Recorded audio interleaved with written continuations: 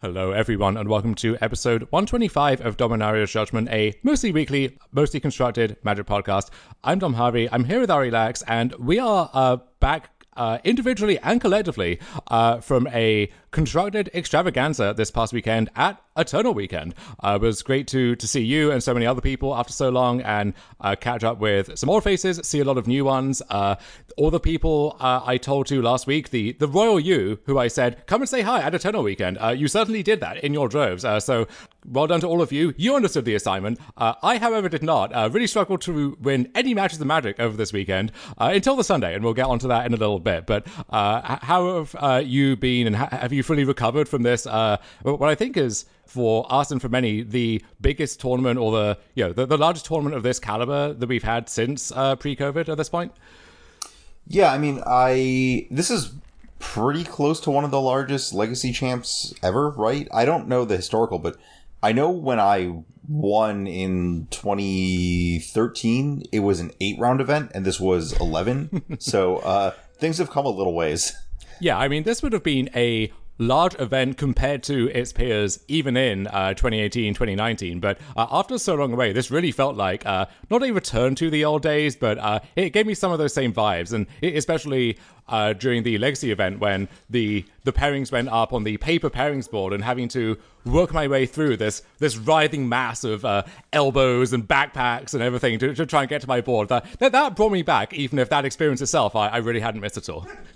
Well, I mean, there was the round where they announced that Melee was down and everyone had to use paper match slips, and everyone cheered. And then they announced that Melee was back up and you'd have to submit your results online, and there was a significant chorus of boos. Well, that's just been every single paper tournament for me, it feels like, that I played in the past few years, from small-ish RCQs to whatever the hell this was. And Companion as well. Let's not let Companion off the hook.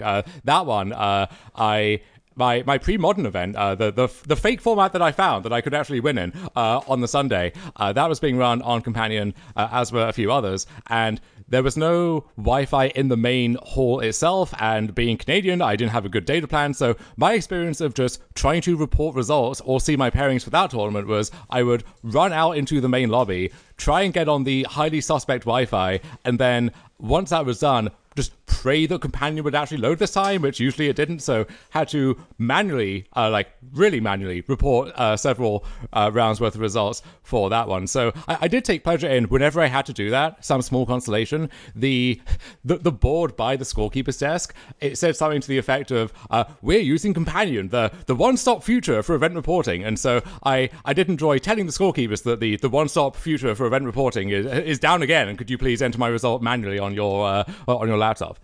I do think the ability to run events without having like a dedicated scorekeeper for 500 people whose job is just sitting there and typing numbers in a box, I'm sure whoever would be doing that job is much happier not doing it. Yeah, the idea that the best way to run tournaments would be to print out and cut out these little slips of paper, and you fill it in manually, and then one person is deputized to just spend their day typing those results into a spreadsheet. Like, yeah, that is absurd. No less absurd than the fact that we still don't have a functional way to do that online, and the fact that that is the case is because Wizards effectively just does not trust people to actually do that. And so we're stuck in the past using 1990s internet versions of ways to do this instead of just something basically functional. CubeCon was a really black-pilling moment in that sense, where the custom software that they built for that event, which was essentially a one-man operation, was by far the best piece of Magic tournament reporting software that I've used in the 20 years that I've been playing for. And it feels like if one person as a side project can be lapping the field in that regard, we can aim higher. We can do better here. But some things never change, and glad to know that even after all of the tumult of the past few years, reporting match results is as onerous as it ever has been.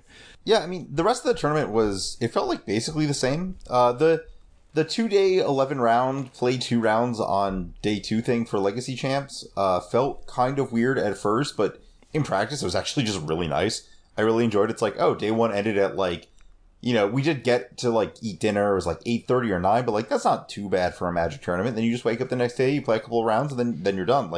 I don't really, there were calls for, like, we should run this as a full 15-round GP style event, and, like, yeah, I wouldn't mind that, but, like, this wasn't bad either.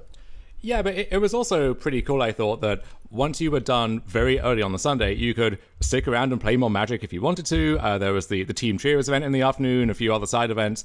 You could watch the other events unfold, just do whatever with your friends. You would have time to actually just take in everything that was going on. Like, even though I was in the Vintage champs for barely any time at all, like as short a time as I possibly could be, and I made a cursory effort in Legacy, but didn't take too long before dropping in there either. It felt like I didn't have as much time as I wanted to just see all the artists, see all the vendors, I always enjoy at these things just walking around and watching people play Magic, and there was a lot of cool Magic to watch, a lot of different formats on display, and also could use some time to myself occasionally, so I feel like the flexibility that offered, and yeah, if you had an early flight or you just wanted to start the long drive home early as well, you could do that. So I think that the solution they found was a good one, and that there is some amount of your brain is still wired to get some sense of achievement from being in day 2 of a 2-day event, even though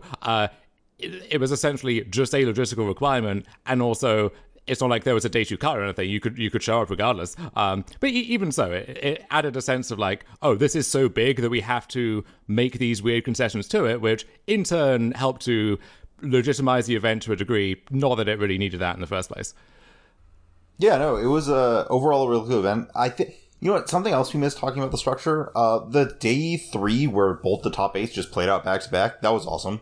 Like, that was really good content to watch on stream, and good for everybody, especially my wonderful host, who me and Jarvis stayed with, Brian Koval, almost making top 8 of both of them, and that would have been a delightful Sunday of playing somewhere between 4 and 8 back-to-back rounds across 2 formats. Right. I think it's always a great storyline when the possibility of the, winning both, or at least top 8ing both, remains open. I think in Prague for the European one, the timing didn't work out for that, so the people who top 8 Legacy did not in fact get to play Vintage in the end, which for some of them was like the main point of the trip in the first place. So it's a good problem to have. You'll take it if you're in that spot. But it's nice that people get to have the full experience. And yeah, I think Brian Koval, the smart money would have been on him in really either format. Ended up top 8ing Vintage and a very near miss, I believe, in the Legacy, but also the fact that it was his hometown event as well. Did not have the same like travel woes or the usual just wear and tear, like mentally and physically, that comes from just traveling to a Magic tournament like this, which I think a lot of people got their own kind of stark reminder of this weekend. He didn't have to experience any of that, just got to sleep in his own bed. So yeah, I mean, smart money was on him before. Definitely, once you factor all of that in, had to be one of the favorites just for the weekend and prove that hype was justified. Well, I guess on top of all this, did you win your festival in a box, or was it US or NA residents only, or something like that? Well, I did not even try to win a festival in a box. They would not have allowed me to even dip my toe in that pool because it was US only. So the more reliable arena winners, I know Eduardo was molding that he didn't get to collect his bi-monthly stimulus check or from arena or whatever. Those people had reason to be upset. For me, given the trend of how well I did on Friday and Saturday, probably would have just been incinerating gems to begin with, so decided, but probably best that they kept me from that in the first place. But going back to just the weekend itself of it all, what was the vibe like for you just being in that kind of venue or event like after so long? Like, was it good to be back? Did you miss it? Or was it like, yeah, I can see why some people, as they get older, this is like their one event a year and that's enough for them? No, it was good. I mean, I think that this was just like, I have no complaints. I don't mind going to these events. I think there's like a lot of aspects of it that are just like really high upside for me. Like Pittsburgh is just probably one of the most convenient drives that can't be considered a hometown event for me. It's, these formats are great. Just like the whole situation was just like really good. I don't really have like, it's not like those, you'd hear like these old like GP grinders from the early 2000s and 90s, or like the people who were like, I went to like Turin for a GP and we played team trios and 2 of my 3 teammates got cheated, or it's like they come back and it's like, it's not the same game. It's like, no, this is the same. It was all good. This event, it was something that, I mean, I guess I didn't go to a ton in the past, but it was only because like, I actually thought about this, like, in the, was it 10 years since I went to the first one of these that I went to, which was 2013. This is only my third one of the Legacy Vintage Champs. And that's just because there were so many GPs. And now it's like, oh, I actually get to go to the event that I want to go to and not the event that I want to go to and am also, like, obligated to go to. And it is kind of stark to think about the fact it's like there's not, like, other options for this. It's just kind of the whole disappointing thing. I'm still figuring out what my schedule is going to be like and hopefully booking tickets to Chicago to go, like, do all the Pro Tour side events and win a Dark Ritual. Is that the prize this year? Sure, I believe that one. But yeah, like, I don't love the setup for the RCQ system in the US. I mean, I think it is a fine setup. I just don't really, I don't find it particularly motivating myself. And, like, I don't love the side event offerings there, but, like, you know, Chicago is one of those cities where it's like, oh yeah, it's like a 2-hour flight and, like, I like the city and it's good stuff, you know, like, I'll go there for sure. So this was just like another, it's like, oh yeah, this is the event I want to go to and I'm going to go to it. And I think that's kind of been my vibe the last couple years. And it's only finally just like, oh, they've started actually having events that are, that feel like they've shown that there's something I want to go to because, like, was hard to tell the first few Pro Tours what it'd be like. And they're, like, somewhere reasonable to get to. So yeah, no, all good. Yeah, that is the key thing for me, and that's where the GP analogy really comes into play, where I think that you could tell the people who were at a GP out of a sense of obligation because they're a few pro points away from some threshold, and they needed to check in their 11-4 to get that 1 point closer, where they really would not have gone to such lengths to get there otherwise, especially if it's some deranged international cross-continental trip to make it to that event in the first place. And you could tell often those people were actively jealous of the hometown heroes who this is their one GP a year and they were just going to have a good time, and even if day 2 ended up not going so great for them, well, they were just happy to be there in a way that the grinder could never hope to be.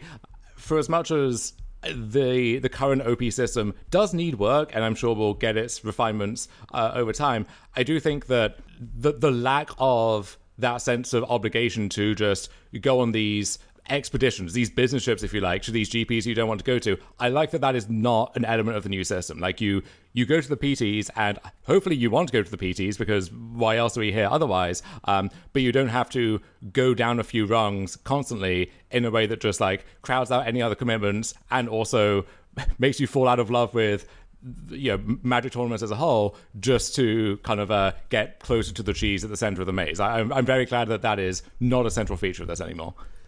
Yeah, I agree. Even as someone who never really felt that going to, like, all the domestic US GPs, I guess maybe towards the end, but I think that I would blame that on the, like, waning product of GPs more than, like, the actual process. Somewhere in 2018, the vibe shifted, and the vibe was fully back this last weekend.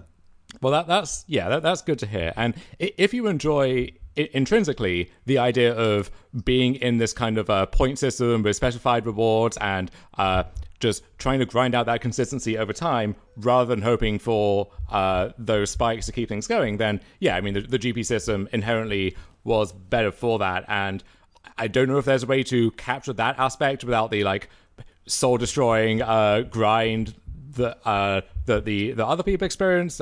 Maybe you kind of have to have both or neither, but I don't know, a discussion for another time maybe.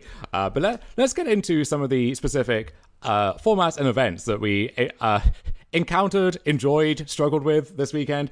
So let's start with Vintage here, where you and I and Jarvis, we all, our little brain trust that we put together, we all settled on Espatinka in the end, and all of us came away pretty disappointed with that choice, I think. Like, Jarvis got his, like, workman-like 6-3 record or whatever, but even he was disappointed in the end.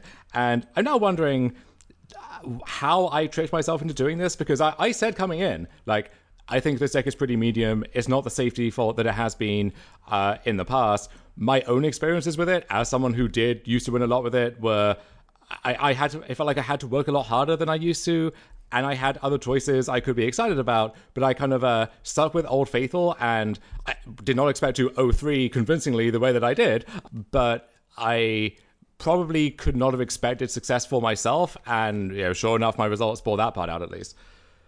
Yeah, I've been thinking about this a lot because I look at the top 8 of this event, which was like, what, 4 Jewel Shops and 3 Oaths, and then 1, was it like the Initiative Blue-White deck?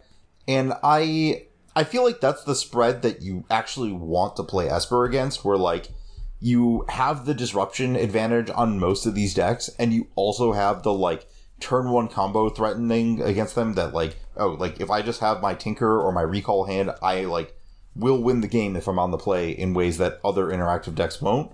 But like, I don't know how I would get to that point of the tournament. Like I don't really, like, based on what I played, it was just kind of like, oh, I'm just gonna get smushed in every round leading up to that. And I don't really know, what you were supposed to do to like try and get that edge of being the deck that is just like a little more interactive than the Oath and Jewel decks. Like I don't really know where you were supposed to sit in the metagame that way, because it felt like people were showing up with a lot of the rest of the metagame, and it felt like maybe Moto is just more spiteful against those top 2 decks in a way that is not represented in paper, and that makes the idea of preying on those decks like, I don't know. I don't quite know what the slight shift is. Yeah, I don't know if there's much of an audience for the ins and outs of vintage metagaming the week after Eternal Weekend. Like, this may be the actual worst week to have that discussion, but I think it's a useful springboard into a larger issue that I've been wrestling with for myself and will be trying to correct going into the next year of competitive play, where I think I just got the fear. Like, my soft default was the Beseech Storm deck coming into last week, and then as the Lurrus decks online shifted from blue-black to blue-white, I was worried about that shift in particular, because the move to like 4 main deck Lavinia, 8 forces on top of Wasteland, Saga, and other disruption, that seemed like an actual nightmare for Beseech. And when I sat down for some focus testing in that matchup, my results kind of bore that out. It didn't seem hopeless or unfixable, but if a lot of people are going to be doing this, then I don't want to be facing them.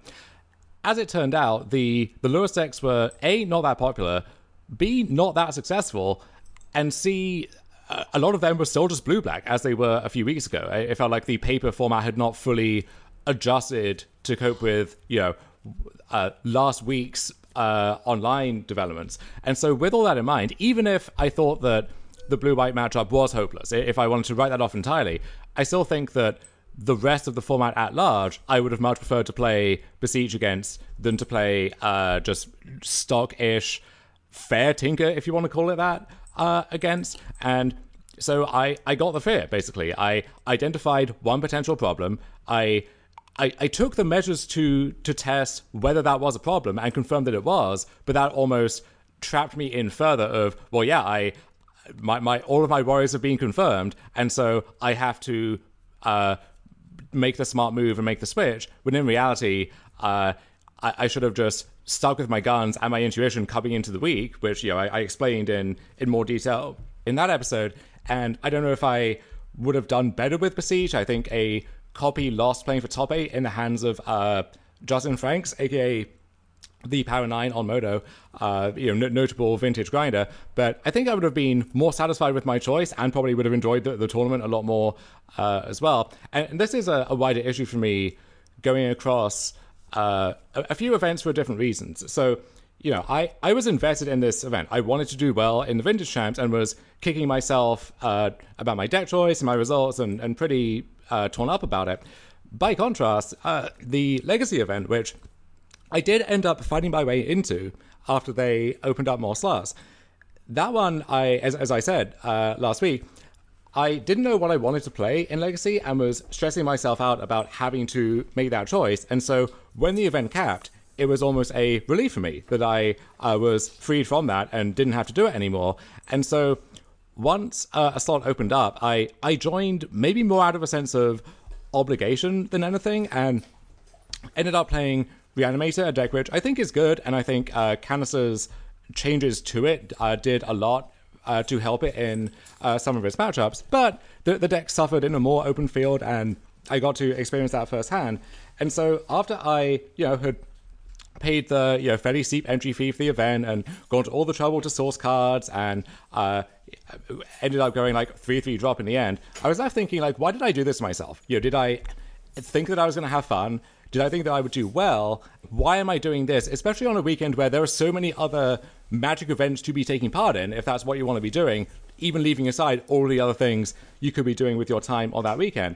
And if I don't have a good answer to that question, then what am I doing here? It's not even like some of the online events where, I have spare QP, so I'll hop in the showcase, and I don't expect to do well, but as soon as I take my first loss, I can bounce. This was like, I had to make a choice and work hard to get in this tournament, and I'm not even sure why I did that to myself.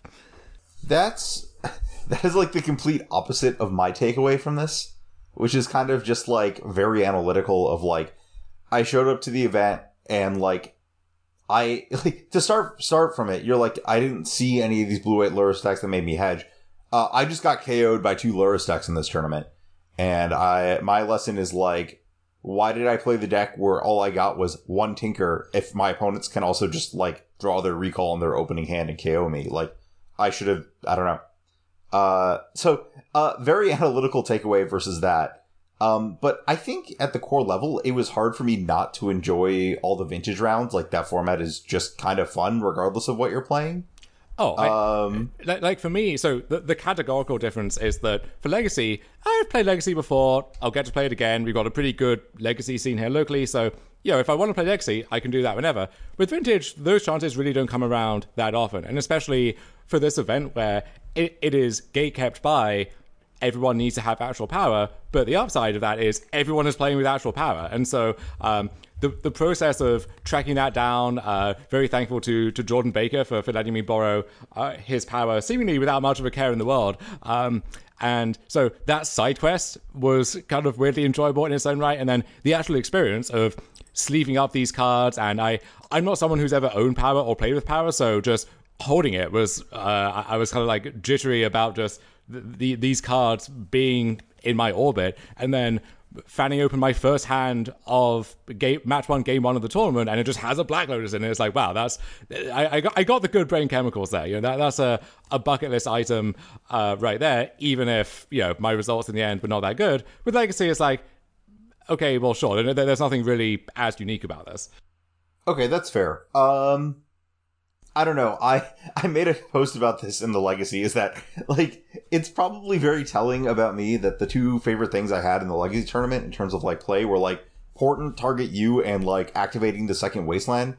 So I think that I'm just, like, built to enjoy Legacy, which is the format of, like, deranged resource denial perverts across the Magic scene. Like, so I don't have that. Like, you sleeve up Richard Import, and I'm just like, oh, I am so here for this, please. So I did not have that same, like, what am I doing here? Like, why am I playing this? I was like, oh no, I know exactly what I'm here to do, and it's what's happening. Yeah, lots of, like, Mystic Sanctuary, back my meltdown moment, stuff like that. So it sounds like you were in your lane, and you were thriving, at least.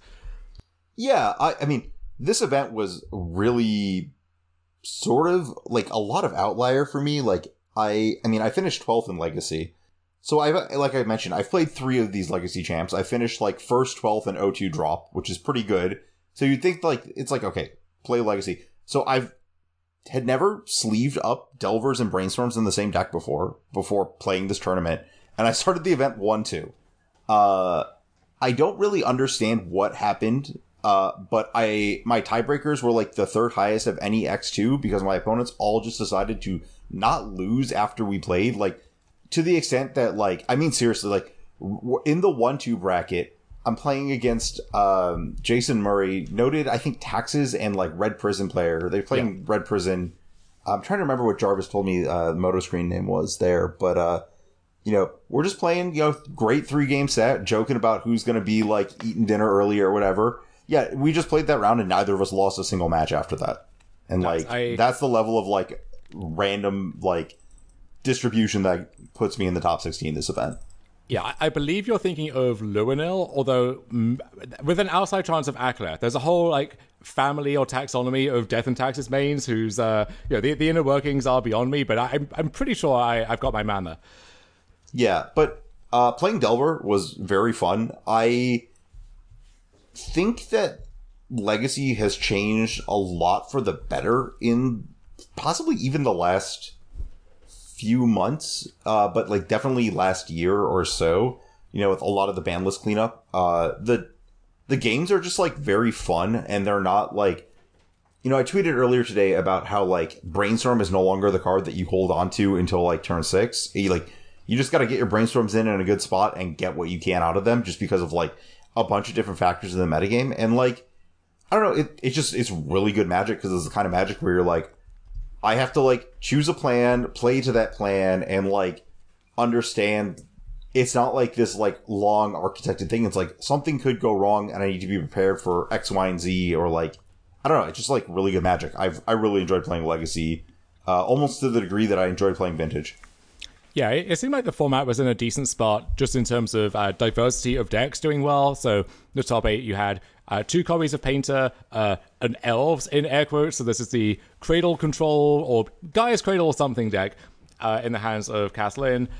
Storm, Brian Cook, Storm aficionado, representing his baby in the top 8. There was a copy of Delver. There was a not quite Delver, but close enough. A 4-color Beans that won the whole event, and a copy of Cephalid Breakfast. And notably, the actual Delver deck, Grixis Delver, in the hands of Jay Wojciechowski, he was yet another person playing for a back-and-back victory here, which is crazy in its own right, and crazy to think that several people have accomplished or been in the mix for that same feat. You had Juju being like back-to-back Eternal Weekend Legacy champion, and Jay, he just won Legacy at last year's event and was, I think, a single game away from just defending his title in this year's Legacy event. So a pretty insane accomplishment by him, and a great weekend for the DMV area on the whole.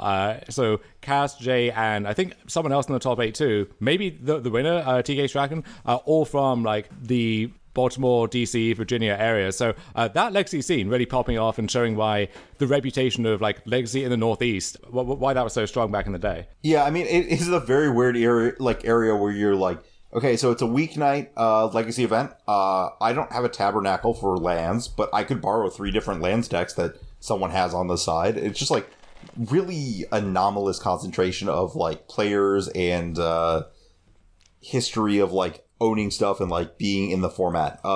It's a good place to play the game. I mean, Jarvis did not have the best weekend, but he's also technically from here.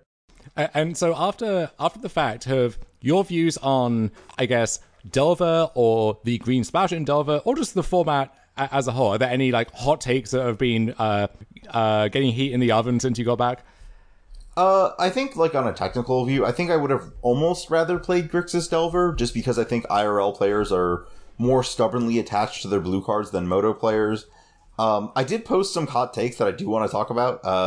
The big one, I guess. So I mentioned a little bit about like the Brainstorm one, where like I'm just like fine casting it, and I'm fine like Brainstorm locking myself in a decent percentage of games, because it sometimes just happens because this is the spot where you have to cast your spell. First one, I don't mind Triumph of St. Catherine as a card.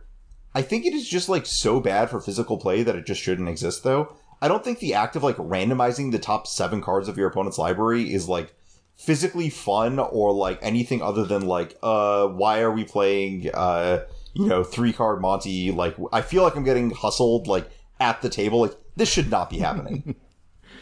Yeah, I mean, is that any more egregious than just the shuffling that you always have to go through in Legacy? Or I know maybe this segues neatly into the next hot take about the whole Ponder experience of it all, but like, I don't know, that doesn't seem like it's a different animal versus all the other shit that you have to go through logistics-wise in any given game of Legacy. I think it just physically feels different to be shuffling 7 cards and be like, I have to shuffle these so that I don't know where the cards are, but there's just so few of them on the table. Like, it just feels physically weird. Like, again, it feels like someone is like trying to like scam the other player into thinking like the ball was under the wrong cup or something like that. Just not the vibe that I want. On the subject of shuffling, ban Ponder. Like, Ponder's a fine and fair Magic card, but just like, I don't want to be doing this. Like, you just cast, there's so many games that are just like, the first thing I'm obligated to do this turn is cast Ponder.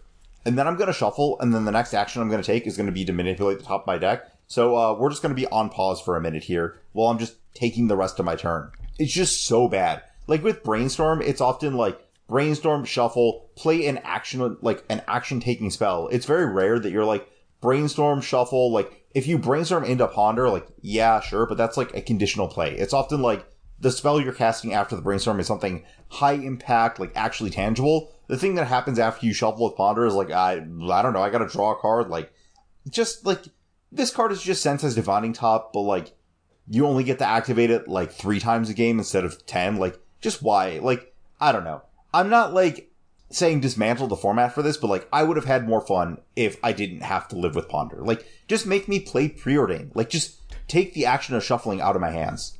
Yeah, I do think that strategically, the combination of Brainstorm and Ponder is obnoxious, where the two of them together allow the blue decks just an obscenely good degree of card filtering that decks without those can't even compare to. But then they do aid and abet each other's crimes against tournament operations as well, where, yeah, just the sheer degree of shuffling and the way that you're often going to be casting several of these effects over the course of a turn, and then Ponder causes you to shuffle, and then they're incentivizing you to play even more fetch lands or other shuffle effects. It's just a nightmare, and it kind of feeds back into why I don't think that a deck like Phoenix is a good best deck to have ideally, and it's those two factors again. It's you just see so many cards that you kind of just end up doing the same thing every time, and there's not really a question over whether you'll find any given thing given enough time, but then also the experience of one player monopolizing the round clock by just moving cards between zones and making these small decisions about hidden information. It's just annoying, like for coverage, and also just sitting against them across the table. So yeah, if that's a pretext you need to yeet Ponder out of the format, I would be all about it.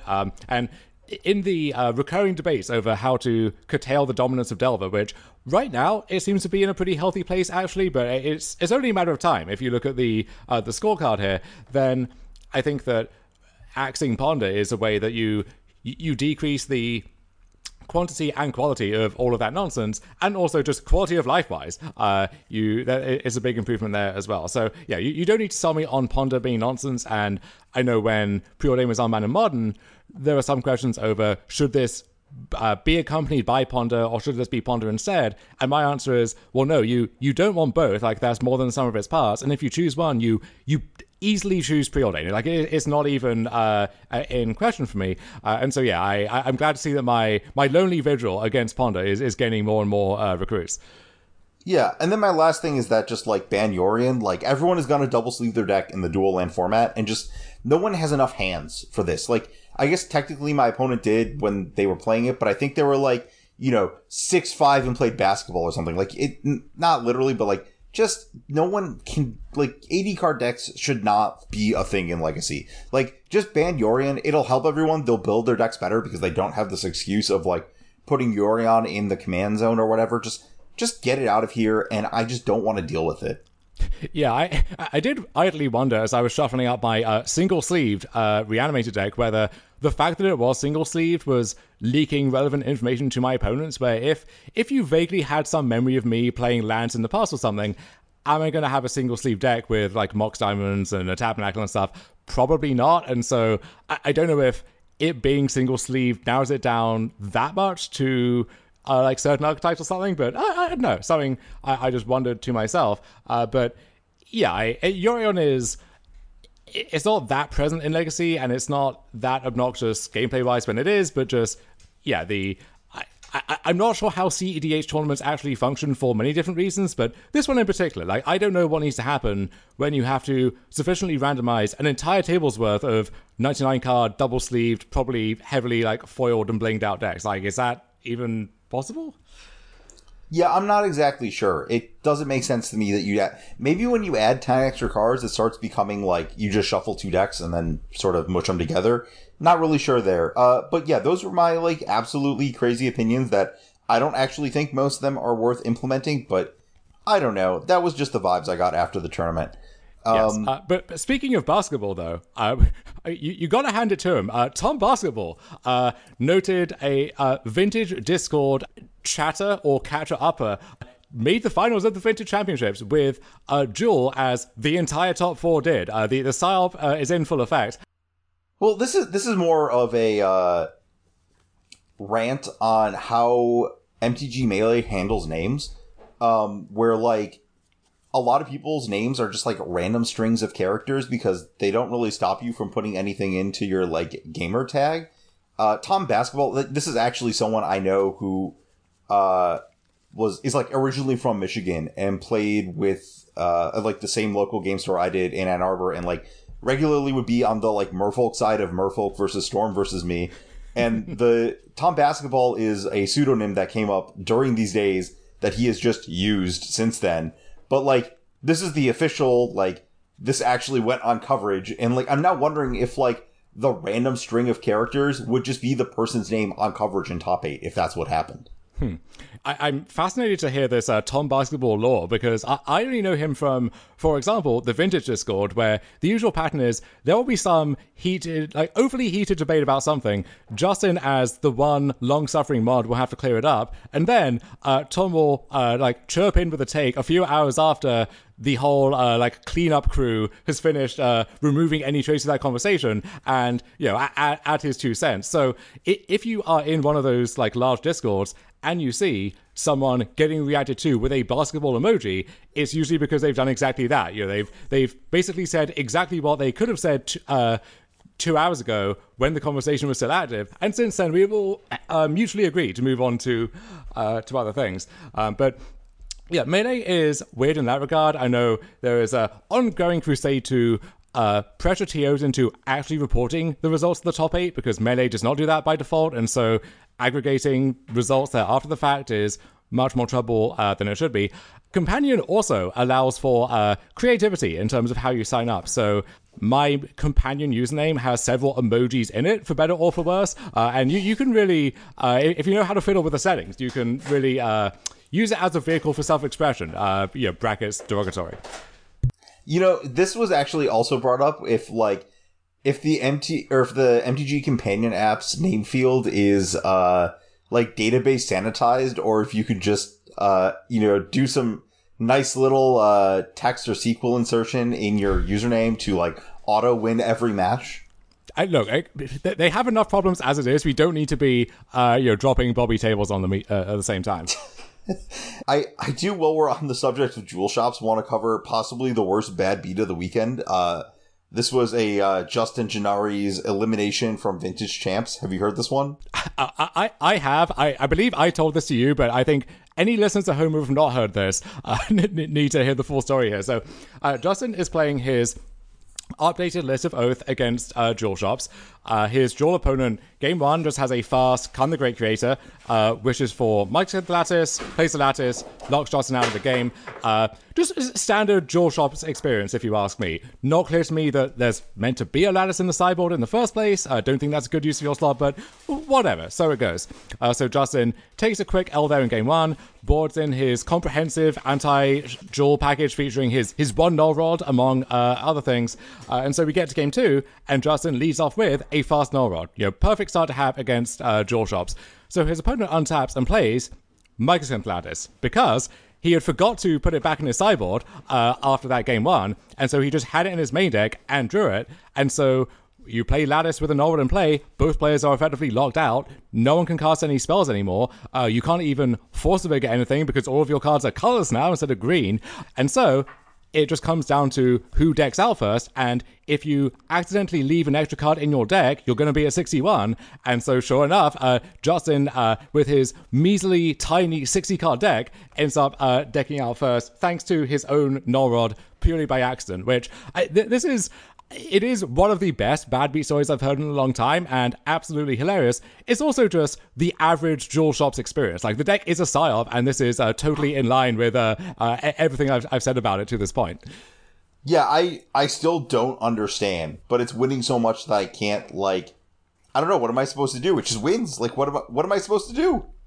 Yeah, so I'm not sure if I'm meant to classify it in the, Goblin, Charbelcher, Oops All Spells, Limit Poker category here, or if there's more depth to it than that, or if there's just enough raw power that you shove once and then if it resolves, you win the game, and then you just get to shove again, and how reliable that is. Because even though it put on a absolutely dominant performance, like there weren't that many copies in the tournament, but it was the entire top four. That's an astonishing level of dominance. It did not seem to me, though, like, and just in what I was able to watch in person and on coverage, it didn't seem like, oh yeah, that guy is a dual shop specialist. I would expect him to do well. If anything, the people who I knew had played a lot of dual and were pretty thoughtful vintage players who played the deck all got beat up pretty badly. So there's always this weird thing in vintage where you see someone putting up a result and you don't know if it's just they're playing vintage because, hey, it's a tournament weekend and my friend has power, so I'll play the core deck, or if there's like absolute shark in the water who only plays vintage and we should be relieved that they don't play other formats because they'd probably eat us alive in those as well. It seemed to me like most of the dual players here were in that former category, but would like to be corrected if not. Yeah, I don't really know, and I would like to join that group of people who just kind of were playing dual shops because they played dual shops this weekend. The deck is just a mystery to me. Just a complete mystery. Like, it wins games it shouldn't. Like, the second, I don't know if you watched the top 8, but like, the second game of, Brian Koval's match versus the eventual winner was like, Brian has like an Atraxa and a Null Rod in play, and then suddenly dies to getting Time Vault comboed because his opponent like Atraxas into an Otawara and then bounces the Null Rod and then like also plays all of the combo pieces. Oh yeah, I certainly have lost what seemed like they should be absolutely locked up games as Oath Against Duel because they end up like metamorphing my Atraxa or my Grizzlebrand or like whatever my big idiot is, and then just piggybacking off that to stitch a win together. And once again, just completely unremarkable dual shops experience. Just another day at the office for them. I do know that the vintage challenges online are going to be a complete mess for the next few weeks because Duel will be more popular than it ever has been, including when it was like the talk of the town and the entire like hype train had followed it. But also the nuclear anti-duel measures are going to be out in full force as well. So I expect to be losing a lot of games to Null Rods that aren't even intended for me. But hey, I'm also an asshole who has Moxon and Black Lotus and Volkey in my deck, so I'm going to take my L's to them as well. Yeah, I mean, it's better than like the Energy Flux experience or the Collector Roof experience, so sure. Yeah, I'm interested to see what happens in Vintage following this result, but I'm assuming what will happen is just like the Magic Online results will continue to look as if this never happened. Yeah, and if you check in on Magic Online in like 2 months, some new thing will be the flavor of the week, and you won't be able to really draw any connection between what's going on there and what went on here, 2 months prior to that. Yeah, greatest format, really unarguable. Yeah, so mixed results from my foray into Vintage there. I got beat up pretty bad, but even more excited to play this event again next year, and if circumstances allow, maybe even try and make it to a tournament weekend on distant shores, or to one of the Four Season events over in Europe as well. Like the fire is lit for Paper Vintage, even though keeping that flame alive is easier said than done. Yeah. There's more logistics than your normal tournament, but that's sort of part of the appeal. Yes, and I do think as well, Vintage works so much better as this opt-in rarity than something which, if there was some Vintage GP, which the long-suffering person who would rather just be playing Limited all the time is trying to eke out their bread and butter 11-4 in search of their 1 pro point. If they get high rolled by Jewel, playing for 11-4, like I could see that being like a career-ending moment in retrospect. Yeah, I mean, I think that is the case for a lot of high variance formats, is that, like, the moment you attach some sort of, like, essentialism to them, they start to become really horrific. And the instant you just are completely abstracted away from that aspect of it, they're just the best. I mean, this is the tournament I cite, which is fitting because throwback to the fact that Cons is up on Arena, and I may or may not be getting my stimulus from Wizards in about, 72 hours, just like drafting Cons against people. But there was, right after Cons was Fate Reforged, the like original Bomby set that I can recall, and the GPs of that format were very split between the people who were grinding pro points and were in abject misery losing to every single rare, and the people who are just along for the ride, like, ooh, this happened, that's cool, woohoo, I'm 7-2. And this was also the thing that was posted this weekend. I want to say it was Pokimoki made the meme of like the two sides of the bus meme where it's like 8-3 and 8-3. It's the same thing. There's just two kinds, and in this case, the two kinds are the people with like their heart and soul in it, and the people with like their brain and their wallet in it. Yeah, that sounds right to me. Have they found a way to make you re-download or update or open Arena again? Well, I played the I guess technically I downloaded Arena on my phone to play the Festival in a Box event between rounds of Vintage. Well, not really between rounds of Vintage, because I was not in Vintage for that many rounds, but between rounds of Legacy for sure. That event was awesome. That was like the best Limited I've played in a very long time. For it being stupid Chaos Sealed, it was just a blast. It felt a lot more like the Limited I remembered to play those events, and also like vaguely nostalgic in a way that just like the cards were overwashed in the original sets. Like the cards in Midnight Hunt are messed up, and you got to play with a lot of them in that in like just a very abstract setting. Yeah, that was kind of cool. Mm-hmm. So while we're here, given that we're taking a brief look at so many different formats today, we may as well go to one of your areas of expertise. So any Cards Limited hot takes or just educational takes for the people at home, so that they don't have to, give Austin Bursavich their hard-won money to get a slot in his private dojo? I think a lot of there's no need to retread a lot of what has been said about the format. I do want to highlight a few things. First of all, I've listened to a lot of the content podcasts about this. I've heard people mention two cards that you should probably just try not to put in your deck as cards like, oh yeah, removal was worse back then.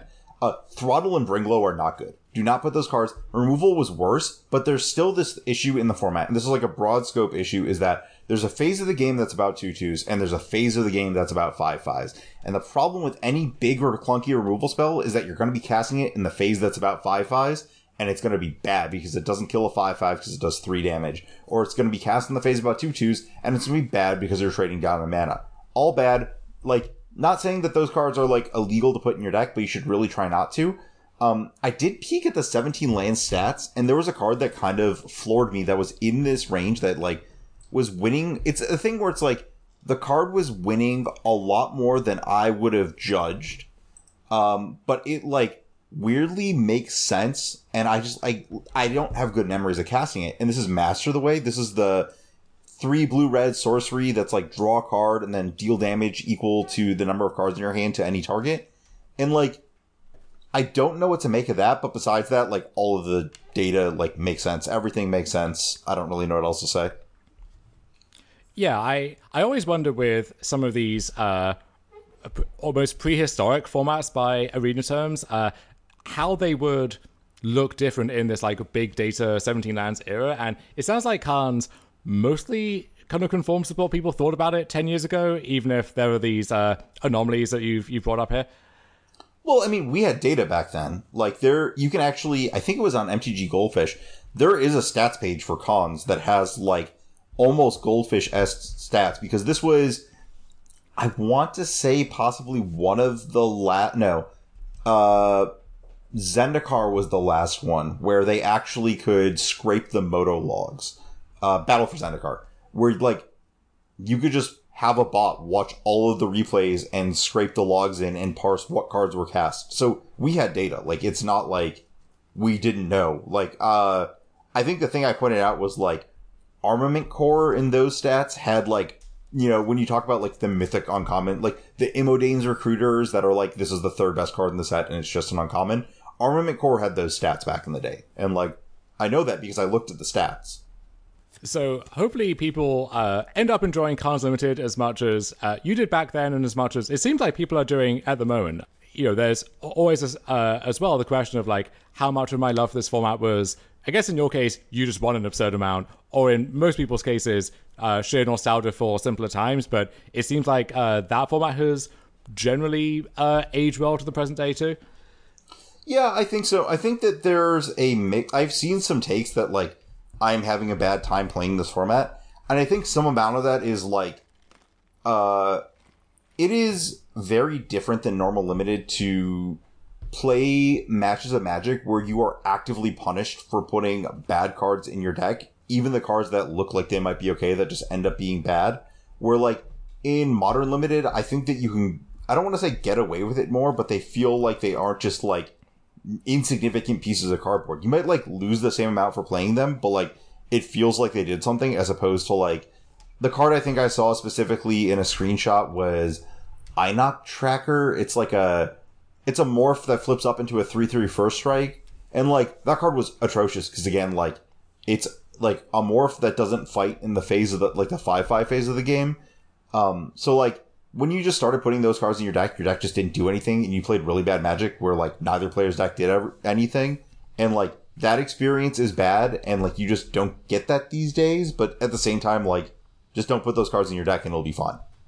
Yeah, I wonder if as well the pressures and incentives of a lot of recent limited sets, as well as just the effect of Arena and of Best of One specifically, and of just the tone of a lot of limited content, also does not equip people well to dive back into the past for this format in particular. Where if your view is that, you know, if you don't have a 2-drop in limited these days, you're dead most of the time, which I don't know how true that is in general, but like if you have been led to that conclusion, then you go back in time here, and yeah, if you have the nuts Warriors deck or something, then that's going to work out well. But if you're just like filling your deck with a bunch of wetland sandbars and stuff, just so you can say you have something to do on 2, then that really is not going to end up well when your opponent has a bunch of, you know, 0/5 walls and shit in their deck. Well, don't you just wetland sandbar? That card was an all-star in the green-blue tempo deck. But yes, it is that exact context of like there was more of an onus on you to make sure the cards you were playing were worth even casting in the first place. Mm-hmm. Speaking of formats full of somewhat suspicious cards, we can talk about pre-modern, because after my combined 3-6 record in the 2 main events, and then don't want to gloss over my 0-3 in some extracurricular cubing as well, I finally found a format I could win at, and that happened to be pre-modern, where I got second in the showdown there on the Sunday with a gorgeous blue-white replenish deck in Japanese foil, borrowed from Marshall Arthurs, whose collection is one of the most gorgeous and intimidating Magic collections that I've ever seen. And there was some debate. I was trying to run the numbers in my head over whether that pre-modern deck that I borrowed from him was actually worth more than the vintage deck that I borrowed from various different sources, which I don't know if it actually is when all is said and done, but the fact that it's even in contention is kind of staggering in its own right. And I had a lot of fun there. I think the replenish deck is very good for the people who have any reason to play pre-modern or dip their toe in it.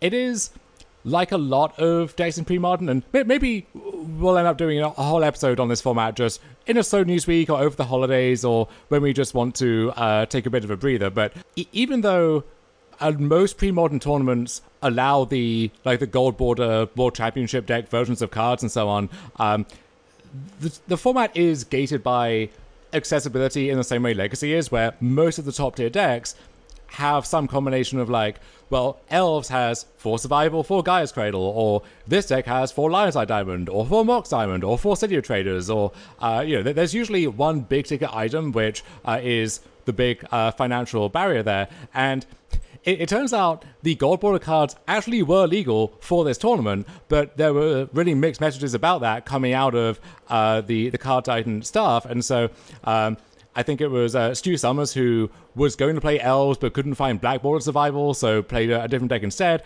Turns out would not have needed Black Border Survivals, but the messaging about that was unclear. There was another guy I spoke to who did end up buying Black Border Survivals for his Elves deck, which he wouldn't have needed to because he could just play the Gold Border ones, and now I guess he owns a set of Survivals, which is nice to have, but not a problem that should have arisen for him if people were clearer about the rules there. But in any case, so the format is accessible with an asterisk, but I got to play the most, money bags flexing version of that, thanks to the generosity of Marshall Arthurs. And that deck is, if you can build it, I think very good and somewhat underexplored. It's a lot of fun to play. It's weird to think that deck effectively existed in Standard and Extended like 20, 25 years ago. The basic idea is you have the Parallax Tide, Parallax Wave cycle alongside Opalescence and Seal of Cleansing for the 1-2 punch there, where you hold priority, you wave all of their creatures or all of their lands, as the case may be, and then in response you blow up whatever the original enchantment was, and so those lands are now just gone permanently. So abusing some of the like Oblivion Ring style stack timing that was more common back in the day, and then just winning the game with a bunch of your like 4/4 Parallax Waves that have been animated thanks to Opalescence. And yeah, that deck is really good, really fun. I thought I was about to win, but my blue-white Dreadnought opponent in the finals cast a Gush and hit exactly the right cards to pitch cast 2 different foils against me on my final turn. And then I just got beat up in game 3 and died. But still a very nice run, which after getting beat up at the tables all weekend was nice to actually win something. Was having a good weekend outside of that, which is always the goal with these things, but nice to actually get some wins on the board before leaving the city. Yeah, you just reminded me of the fact that they had the power level errata Parallax Wave for this deck in Standard, and this was also like the deck that was legal after they banned all the stuff from Urza's block. The beauty of pre-modern is this actually is the place where once your standard cards rotate out, they get to have a new day in the sun, except it's standard cards from 20 years ago if they've been gathering dust in your closet for that long. Yeah, it's it looks fun, and I keep you were mentioning that the DMV area has a strong legacy scene. It also has like a pretty regular pre-modern scene, and I keep hearing people try to bait me into playing, and I just I don't know. I don't know what it's going to take to sway me, but it's just like play pre-modern, and then I'm like, yeah, I should be into this. And then I watch people play. I'm like, yeah, I don't know why I would play this, and then I don't. We'll keep working on that. We'll find the thing that automatically releases that dopamine for you, and just someone will build a version and just put it in your hands, and we'll get you in some way or another. But I do think it's a format which a lot of disillusioned competitive players have tried to find refuge in if you don't like the effect that the Modern Horizon sets have had on Modern, or just the general trend of recent card designs, or why are these stickers and these attractions in my Legacy format? Like, this is a safe haven from all of that, and so I think it's easy to paint a too rosy picture of it. I don't know how well it would really stand up to actual competitive scrutiny, so if there was a pre-modern GP or Pro Tour, it would be great for publicity for pre-modern, but it might be the worst thing to happen to the actual like metagame or health of pre-modern. And I know that when Sam Black really started playing it in earnest at the events in Madison and Misty Mountain and so on, like was very quickly able to effectively dominate the format and get land tax rebanned again within a few months. And so I don't know if there are other structural issues which is easy to ignore just because people are there for nostalgia in the first place and there's no real incentive to go looking for the cracks at the edges.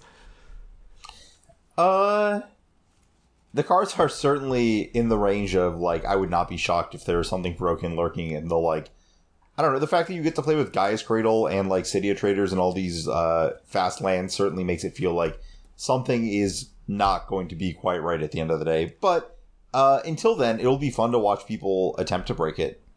Yeah, it has that quality that older formats basically always have of there are so many broken things that you can't ban all the broken things away. You have to hope they just keep each other in this uneasy balance of sorts, which my impression is they are for now, but stay tuned on that front, I suppose. So that does it for the Eternal Weekend of it all. Do we want to take a brief tour to LMS Barcelona, for example, or to the US Regional Championships, which is heading our way this weekend, and where a lot is just going on publicly in that regard on Twitter and elsewhere? Well, I thought you were going to bridge in. You were talking about mixed messaging announcements. I wanted to talk about the mixed messaging announcements happening in Pioneer right now, and I don't even want to tell you what the messages are because they could change. What is happening is the discussion of one Mr. Zax, one Arya Zax, has posted the question of what happens if I have a removal spell in my hand and my opponent Amalia combos in such a way that they accidentally give indestructible to their Wild Growth Walker, or somehow their Amalia breaches the 2020 barrier and they are in the Boundless loop. are they obligated to deck themselves or not?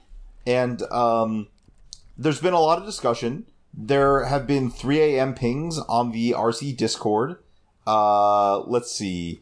There's been a lot of various things just sort of like popping up about like different people making different rulings. I think at one point the ruling was, we are going to rule this way at the regional championship. Ask your local judge for their opinion if you're playing anything else. So stay tuned as to what actually happens. Yeah, we can't even offer a PSA about how this works for the sake of you having that knowledge for the tournament, because how it works is unclear. There's some kind of like quantum uncertainty situation at the moment, and the official guidance may have changed between when this episode goes up, which hopefully will be like Wednesday night, Thursday morning, and the tournament itself starting on Saturday. So I guess pay attention to the DreamHack Discord. This is not a scenario that should really come up that often, if at all. One actual like relevant strategic consideration is if you can pump your opponent's Amalia at the moment where it kind of skips over the 20 power check, then you can force them into that scenario. So I've seen Rimrock Knight pop up in a few Pioneer decks because the Boulder Rush Adventure Half, it looks like it's just, okay, combat trick, target creature gets +2/+0, but there's no target creature you control or anything. It's just target creature. And so you can actually use this at the right time to jump up their Amalia at the right moment to force them into this exact predicament here. So keep an eye out for effects like that, or if you're a deck which needs to hedge for Amalia, which I think at this point is just every deck. I think this will be one of the more popular decks at the RC, even if the card availability concerns can be worked through. Like, that's been a big talking point in recent days. And I think it is a very good deck now that people are figuring out how to build it, and the kind of deck which, if you aren't keeping on top of recent developments, if you just, maybe you logged in your deck a week or two ago and you decided that either you don't know that this is a thing, or you played against primitive versions of this idea and beat those because they weren't well refined yet, you have to take this deck seriously. You have to know how it works. You have to know what is actually good against it and what seems like it should be good on paper against it, but is not in practice. That is your homework between now and Friday. Honestly, the real assignment might just be find a copy of Amalia and learn to play it if you don't have a solid choice locked in already. But if that's on the table for you, then at least make sure you know how to beat them if you don't know how to join them. Yeah, I think that this deck is a lot better than I thought in part because of something I didn't quite parse. So, like, I was throwing together early versions. I had Return to the Ranks in them because it just sounded like a good card. I didn't quite parse the fact that, like, when you combo off, you can just leave a Return to the Ranks on top of your deck, and then if they kill your Amalia, you just combo off again and kill them again.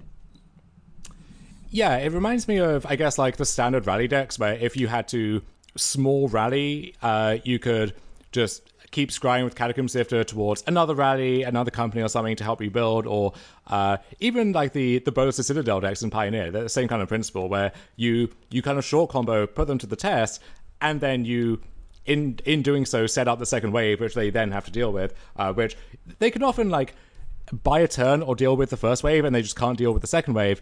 And if you are exploring away a bunch of redundant combo pieces in the meantime, then what it means is even if there's some weird way to exile the stuff that's on board currently, so they have Extinction Event or Sunfall or something like that, then the return is still juiced up by the second Wild Growth Walker and the second Amalia that you've milled over. I guess Farewell does actually hit everything in that context, so that's something to be aware of against Blue White. And I actually think Blue White, it had a good weekend last time in the like weird Discover Fever Dream phase of Pioneer, but I think it might be poised for a decent weekend if the Amalia decks do well, because I think it is a pretty natural response to those.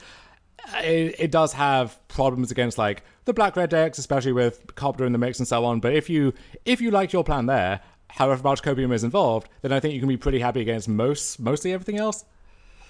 Yeah, I mean, I do think Azorius has a decent shot against the deck, but at the same time, like, you're describing 5 and 6 mana cards against a deck that is really trying to threaten to combo at, like, turn 3 or, like, Company on a 4th turn end step, and I think that, like, there is some amount of respect that has to be given to the deck being a lot faster than a lot of the cards that easily take care of it. Right. So if you're a deck which, let's say you're a toolbox deck, not that those are that popular in Pioneer, but like let's say Karn was still legal somehow, it would make sense, I think, to have some Karn bullet dedicated to this matchup. Or if you're like Enigmatic Incarnation, then you want some kind of bullet in your main deck that is good to tutor up with your 2-drop enchantment that hoses the Amalia combo. If you're the Gruul deck with Huntsman's Redemption, I've seen lists with like at least one main deck Rampaging Ferocity or Rimrock Knight to get in those spots. I mean, the deck already has so many good 3-drops, but it wouldn't shock me if you're meant to just have a bunch of main deck Ferocitons anyway, and like it's a fine card in that deck, and also you gain a bunch of equity against the Haunt You deck of the hour for free. So I could see that. But basically, if you get to choose whether to respect this deck, I think you should choose to. Like, that is an easy call for this weekend. Yeah, I mean, so between this deck, I think Phoenix is the other sort of easy call of like, yeah, this deck's going to be good. It was good before. It didn't get worse. Rakdos, I think, is like the third real pillar right now. And there's still some debate between like, are we playing Sacrifice? Are we not playing Sacrifice? We're definitely playing for Smuggler's Copter, right? Maybe. And then like, I've seen another card that I actually think I failed to parse was Preacher of the Schism. This is the 2 and a black, 2/4 vampire that has like 2 attack triggers. And the thing I didn't parse was that they both were, if you're tied for the most or least life total, you get both. So if you're just at 20 life and your opponent's at 20 life, when you attack with it, you get a vampire and a card off of it. Yeah, the positioning of Phoenix is a little strange to me because we had this whole attempt to figure out the implications of Smuggler's Copter, and at first we had the whole One Ring kind of pattern of people just put it in everything because it's a very flexible colorless card, and then it turns out maybe it just makes some of the existing good decks even better, and you can reinvigorate your like fringe creature deck with Copter if you like, but it's still going to be an uphill battle. So there's this whole hullabaloo around Copter where it turns out Phoenix is good against Copter and probably still the best deck anyway. With Discover, Discover caused the sky to fall, although it turns out Phoenix was actually the best deck for that weekend regardless. And now we have this wave of Amalia hype, and on paper Phoenix should be good against Amalia too. I think in practice Return to the Ranks does help a lot there, and a well-built Amalia deck can certainly go toe-to-toe with Phoenix.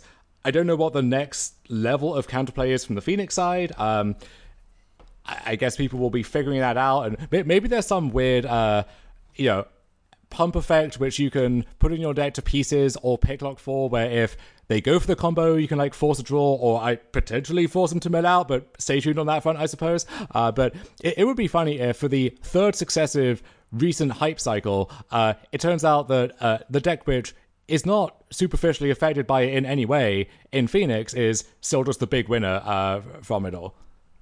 Yeah, I mean, there's also the like level 2 for Phoenix, which is that like, sure, you still lose the Lotus, but like Lotus is a lot less attractive as the Rakdos decks speed up with Copter, and as this other potentially turn 3 combo deck is just sitting across the table from you.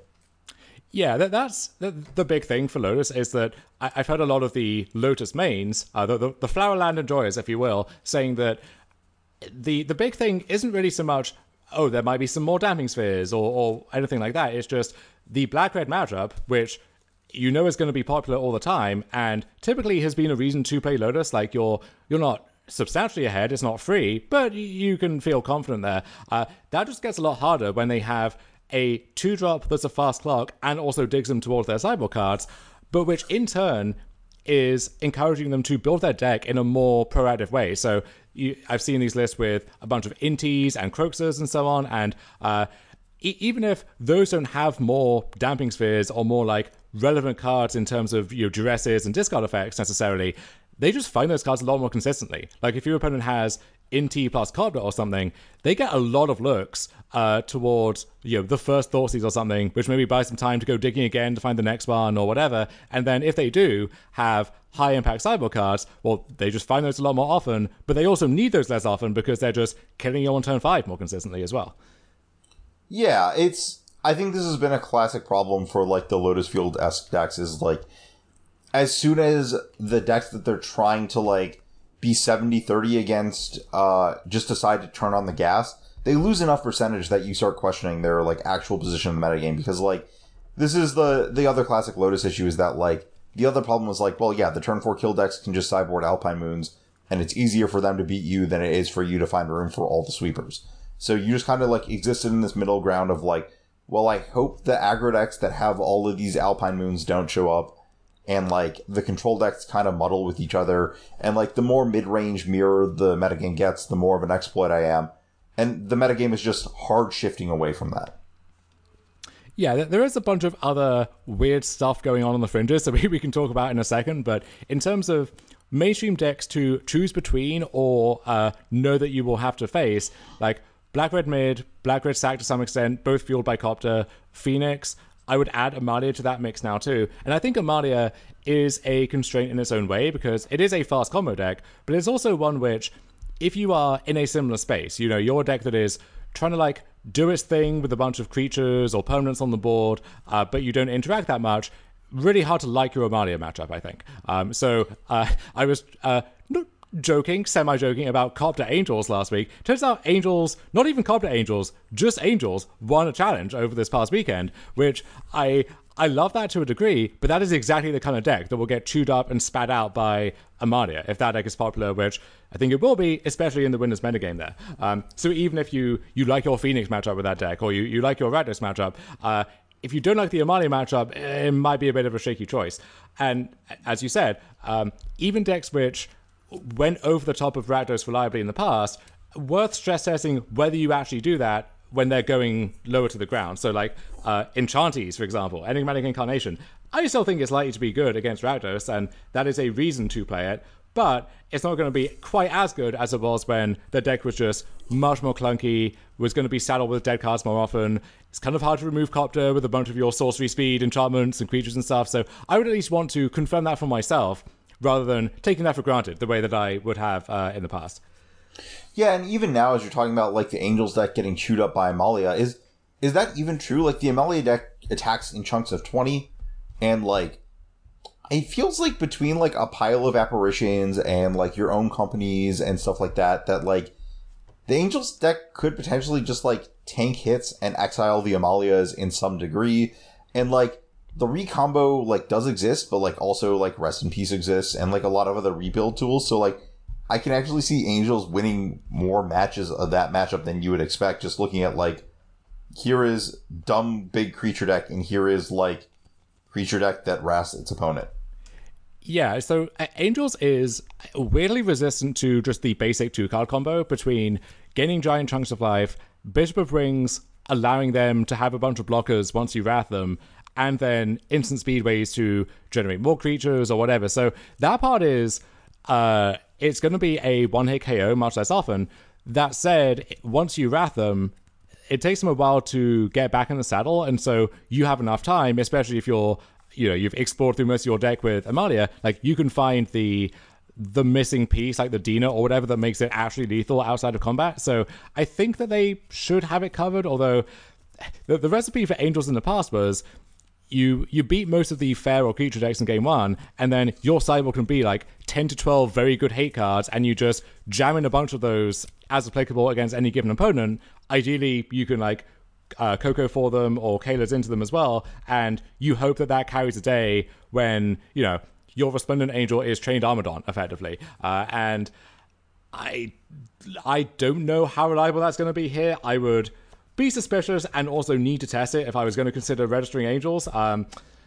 But in a way, I think Amalia is pushing out a certain class of decks kind of in a similar way that Green did, even though it's maybe not the same decks, where the alleged issue with Green was that if you were some mid-rangey deck or synergy deck which couldn't either field heavy interaction for Green or couldn't actually end the game, then Green would just go way over the top of you eventually, and that was a structural issue that you couldn't really fix. And I think Amalia is a similar thing for the assorted nonsense creature deck. So, I don't know, like Auras, got second at the last Pioneer PT, or I said Angels, but also like Mono White Humans, or just any kind of deck in that space, where that may extend to Gruul 2 to an extent, although they can chew to fill hate pieces and they may have more play there. But If you are just interaction-like creature deck that isn't super fast or has a way to really trump them, then it's just going to be a slog. And that's assuming you actually like your odds against all the other things in the format that are hostile to creatures, like Phoenix, Rakdos, whatever. Yeah, you just got a Kalos for your Grafdigger's Cage. Easy, right? Sure. I do think, though, that the gap between Rakdos mid and Rakdos sack also is a lot closer than it was in the past. And I used to say, like, sack is in contention for being the best deck, and Black-Red mid really lives up to its name. Now I wonder if the pendulum has swung in the other direction, where, from what I've seen, Black-Red mid with Copter and the changes downstream of that has just felt like a lot more solid on the whole. And the issue with the sack stuff is you just don't have a lot of space, and so trying to work Copter in there, I mean, you can do it, and there's no reason you have to play 4 Copters instead of some smaller number, but even though you would think, like, Synergy deck with a bunch of small creatures would be the perfect fit for Copter, you have enough other stuff going on like that sometimes you have a hand that's just Copter, Deadly Dispute, claim the first one or something, and none of your cards really fit together properly. And so even though Sack still has a lot going for it, I think that I would be pushed more towards the mid-range deck for the first time really in a long time if you force me to choose some kind of Blood Crypt deck. Yeah, I think that I really want to look into the, like, Inti Copter package for the Rakdos deck. Like, that feels like a really powerful thing to be doing, and it feels like the mid-range deck sort of exploits that better. Yeah, it's when your cards are mostly fungible and mostly just good, then it's easy for that shell to kind of absorb Copter, whereas the sack deck, in theory, what Copter does is more at home there, but just actually finding room when you have all of these conditional cards is a lot harder. What other decks are or should be on people's radar, do you think, heading into the weekend? Well, I would say probably certainly not some of the decks we saw pop up in the challenges. There was a Quintorius deck in, I think, the top 8 of one of them that featured Release to the Wind as I guess, I don't even know if it's an alternate version of Quintori. It's kind of unclear to me. This is the 2 and a blue, bounces, I think, a permanent or a spell, and it can be recast for free. But, like, if you cascade into it with Quintorius, you can just recast it. Stuff gets a little weird and iffy there, but I guess technically it's interaction or something like that. And then there was a Gyruda deck in the, I think it was in the Showcase Challenge, correct?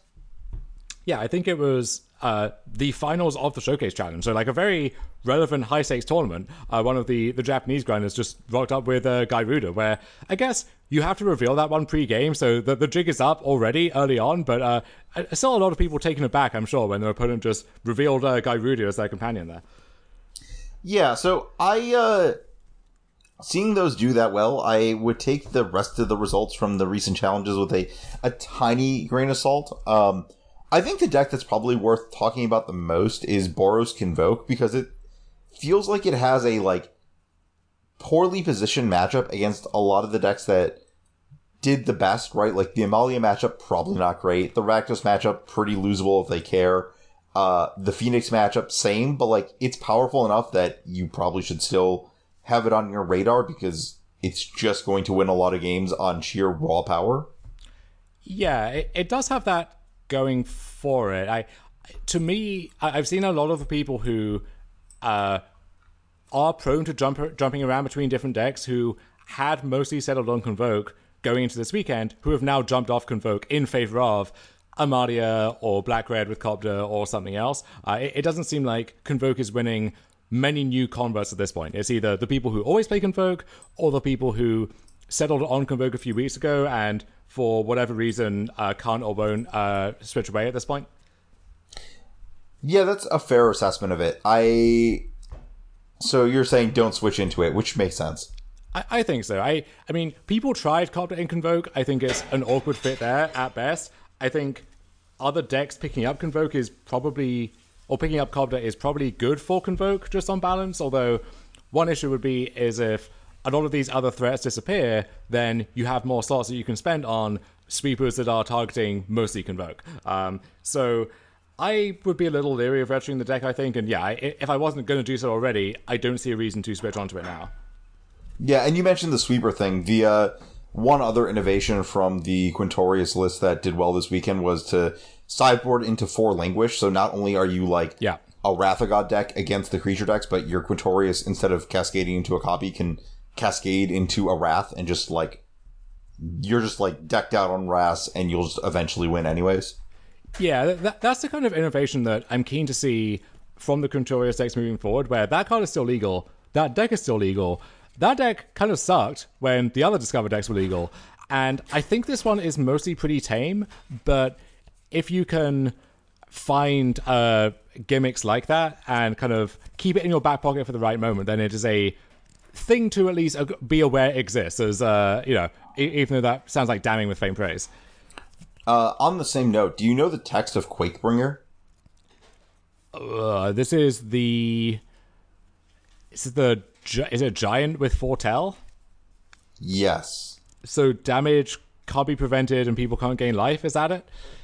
Yeah, so this was their hate card against the Amalia decks, right? Because your opponents can't gain life clause on this 5/4 creature is like, that's kind of the game for them, right? Sure. What are they going to do? Skyclave Apparition it? Sure can't do that. That's pretty funny. I've seen the usual, scrabbling through M20 common boxes to find, like, Blight Beetles and Night of Dusk, something, the DMU one that stops people getting life. Like, there are quite bespoke answers to the Amalia stuff if you want them. But, yeah, it's kind of funny in the context of Quintorius, where usually all of those are like random 2-drops or 3-drops, and those don't do what you want. You need to find something that rises above the Quintorius threshold, let alone the usual Cascade threshold. But that one technically does, so that's a solid find.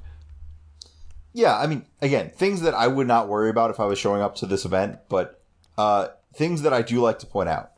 We'll also note that some of the blue-white control lists online have started main decking Hallowed Moonlight again, so a card with a reasonable floor, like, can always be cycled, and almost every deck has something that can get tagged by it to some degree if you go looking for it.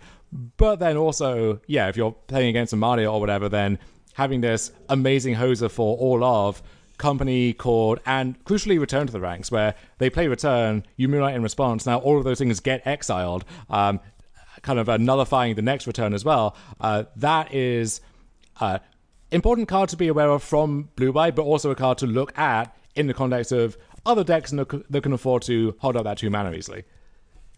Yeah, I mean, is there a, like, tier 2 deck that you specifically would have your eye on for this next weekend, or would you just kind of just muddle around in those top 3 decks and call it a day? That's really tough for me. I basically postponed any initial Pioneer prep or exploration for the PT until after the RC this weekend, because it's really hard to know what the preliminary metagame is going to look like until those results are in. I would try Incarnation again, as I always do, but you have basically the same issues as it's always had, so nothing has fundamentally changed in that regard.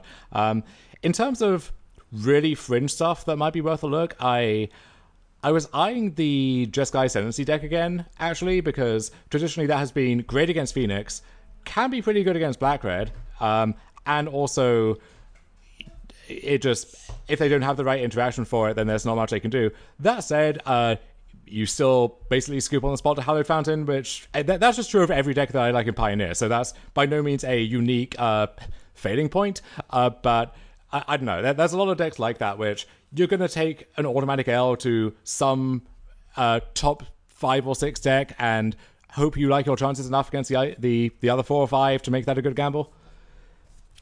Yeah, I mean, consider me a skeptic about that Rakdos matchup. Which specific list of Ascendancy are you talking about? Are you talking about the Brian Boss list that was like the heavy on Saheeli combo, or are you talking something that's more like the Sylvan Awakening one? Yeah, more classic green heavy, presumably with Sylvan Awakening, but maybe you go down the Mark Tobias rabbit hole as he did for his RC, so there are things you can do with that. Trying to rack my brain for other stuff. Like, I thought the Rona deck might actually benefit from green leaving, and then also is like a weirdly good Copter deck as well, but I think that runs into a lot of hate targeted at, Amalia on one side and just creatures in general on the other. After that, let's see. I don't know. It feels like, for as versatile as Cobra is, it feels like one side effect of it has been to narrow the format to some degree, where like the decks that do get to play Copter are just better on the whole, so the bar is higher, and now there are these new threats coming in, like Amadia, which, for example, I thought, well, maybe In Soul is going to be good again, like with Copter, with Khan leaving the format, and I think In Soul, just as a deck, is a lot better than it was, but I think it has a pretty big, like, Amadia problem and so on, even if it turns out that it's okay against, like, Blood Tithe Harvester. Yeah, I mean, I think a bit of the phenomenon you're trying to describe is, like, when I played the Rona decks, I kind of described them as bad mono green, and it's like, oh, mono green's gone. We can play the decks that we thought might be bad mono green. Except for the problem is that mono green was losing anyway, so why would you play bad mono green? Yeah, but bad mono green was just mono green. That's what it was. Like, if you could just play stock green for this weekend, would it even be a good choice, do you think? If they... I think things have just gotten worse. Like, I can't imagine the, like, Copter Phoenix other faster creature combo metagame is good for you. Well, so green is very good against the card Copter between, like, Karn, Pelucranos, Cavalier of Thorns, whatever. But, yeah, I mean, Phoenix is pretty tough. Amadia, presumably pretty tough. Maybe there's some, like, weirdo, obscure artifact you can find that helps a little bit, but even so... if they carved out an exception so that exactly our exacts could play green this weekend, I think it would still be correct for him to play something else. Yeah, I mean, you say that, like, green is good against the card Copter, but this feels like a very common fallacy against cards like Copter in general, where there's some sort of, like, engine-y thing going on where you're like, oh, my deck is good against the card Copter, but in practice you aren't good against the games where Copter is active because your deck produces the threats and then the other deck just, like, always has the cards to throw kill spells at the threats, and you're losing to the whole of the Copter, not just like, oh, I've, like, played, like, we can even, like, throw back to, like, this weekend in Legacy, and I think this is something that you see a lot, is, like, people would often play Knight of the Reliquary decks, and we've kind of reached the peak of that right now, where, like, Knight of the Reliquary is great against the Delver removal spells. Your Knight of the Reliquary deck is just trash against Delver, because they're just gonna move their cards around and beat you. That's just not how the game works once, that kind of, like, card selection is on one side and answers even are on one side and not the other. Yeah, people thinking that their deck is fundamentally much better against Delver than it is. I mean, that's a tale as old as time, but there are also lessons there you can carry across to other formats as well. I am, as we talk right now, seeing a tweet by Kevin Pastor saying that he went 3-1 in the prelim with a black-red, like, aggro list, if you like, from Rob Stanley. So this had main deck Ferocidon, the Copter Energy stuff, of course, Knight of the Ebon Legion as a one-drop. I've seen that popping up, even Bloodstone Champion. I think ultimately all of the ones are just too weak at the end of the day. Like, even the curve of Knight into Inti, which is fine, it just feels like the Knight is still the weak link there. So I think ultimately just black-red aggro-ish with a bunch of twos is going to be a better version of this, but good proof of concept that a show like that is pretty possible. Yeah, I mean, the thing I appreciate the most about this is the willingness just to put Ferocidon into our deck. Yes. Just like it goes into the main deck, and that's where it belongs, and I'm here for I that. am a graveyard trespasser apologist. I think that one gets a bad rap, but at the point where we're debating, do we even want many 3s or 4s that aren't Fable or Shieldred, or maybe even are Shieldred in the first place, and people are talking about stuff like Preacher of the Schism, why not, instead of cards which promise to do a lot, but they don't just play the card which is really, really good at this one thing, and then build our deck in such a way that it is still a good aggro card as it has been for 6.5 years at this point, and hope that carries it in those other scenarios. Yep, I absolutely agree. I also just want to push back against this Archfiend of the Dross nonsense. Like, you know what's going to happen. Everyone's going to show up to the RC with Archfiend of the Dross. They're going to lose. The people with Shieldred are going to win because Shieldred's a good card. That's just what's going to happen. Yeah, I mean, so Shieldred, good with and against Copter. Archfiend, seemingly good against Copter and good against Phoenix, and against, like, Sack. So that lineup is pretty nice. There is this weird effect of there will be more harder Sacks because Go for the Throat is unplayable in a Copter world, but I think most of that 2-drop removal has just become bitter triumph anyway, if these lists are any indication. And I think that's probably a good change as well. So, I don't know. I think Archene is fine. I always think it matters more, do you want to play a 4-drop, as opposed to which one of them are you meant to be playing? Like, they feel more interchangeable to me, and the big issue is the sticker price. For example, you have the Andrew Ellenbogen take that the best 4-drop is Croxer, which can also be a 2-drop, but which also works really nicely with Copter, with Inti, is still the best grindy card in any kind of a grindy matchup, so to speak. Like that seems plausible to me. I would much rather have either of the other actual 4s against like random creature deck or something, but I see the case there at least. Yeah, I mean, I'm pausing not because like, it's just because I'm trying to figure out how to say something that isn't just, I don't know, I want to play the good. It's the bell curve meme of like, Shoulder's good, put it in your deck, and like, I have some cosmic brain reason to like, put Croxa in my deck because of this, and then like, the other end is just like, yeah, Shoulder's good, put it in my deck. And I don't know which end of the spectrum I'm on, but I'm on one of the twos where it's just like, I want Shoulder in my deck. So I'm just going to put it in there. Yeah, this caused a lot of problems in Worlds testing, actually, because we had Mogged as our like outside kind of standard consultant, and there's basically no one in the world I'd rather have to talk to about standard than Mogged, but he's always hated Shieldred, and his view is, if you think you have a skill edge in these like black mid-range mirrors, whether it's Espinal or Grixis or just straight Rakdos back in the day, like one of the easiest ways you can lose is for your Shieldred to trade down on mana, and that puts you behind, and then, you know, back in the day it would walk straight into the maws of like Invoke Despair or whatever, so it made some amount of sense, but then I wasn't sure how to make a counterpoint that was more coherent than just, have you played with Shieldred before? Like, it's so good.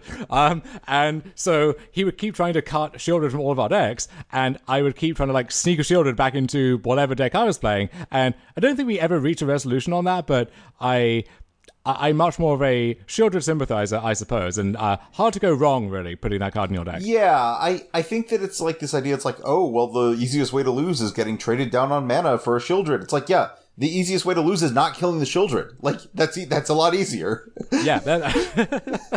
Yes. Well, that too. Maybe that's what I should have said instead. But I guess any final thoughts on Pioneer for now? We'll probably have a lot to say once we get to have the US RC results to pour over, but any final thoughts or suggestions for people still wondering what to do for that tournament? Play more leagues with Phoenix than you think you need to practice. Cantrip decks are hard. I think my biggest sticking point with that deck is that, like, anytime you talk about Arclight Phoenix, you start getting into the debates of, like, when do I cast this cantrip, not because of card selection, but because of external outside timing requirement? And that's just, like, gonna get complicated so fast. Yeah, so Phoenix is a deck I think that a lot of people know that they want to play Phoenix, like, that's their default, unless strongly proven otherwise. I think it's fine for all of them to play Phoenix. I would caution against people jumping on the Phoenix train this late, but if I'm not sure what those people should do instead. So maybe they play Amalia, maybe they play just black-red mid with Copter and take their chances there, but I think like we said this about Convoke, we said this about I would say about Lotus, like if you don't know if you can play Lotus yet, well, the answer is no, unless you're, you know, combo expert in other formats across the years and you can transfer that knowledge. Like, I don't know, just play some stock Rakdos deck instead. Like, I wish I had a more adventurous take than that, but I think it's either play the deck that you really know and love, as long as it's actually good and you do know and love it. Play Phoenix if you know how to play Phoenix. Play Amalia if you can find the cards for Amalia. And failing that, or if you like playing Rakdos, just play Rakdos.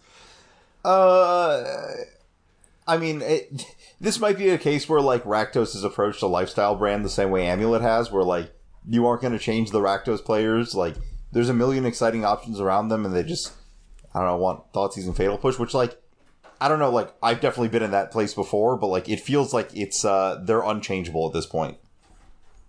Well, yeah, so certainly there were people who stubbornly clung to their Blood Crypts despite its sub 50% win rate at all times, but now I think it actually is a good choice. I think there is, for once, no shame in actually sleeving up your Blood Tithe Officers. That's fair. I guess, any thoughts on the Mardu Greasefang decks as a potential angle for Rakdos?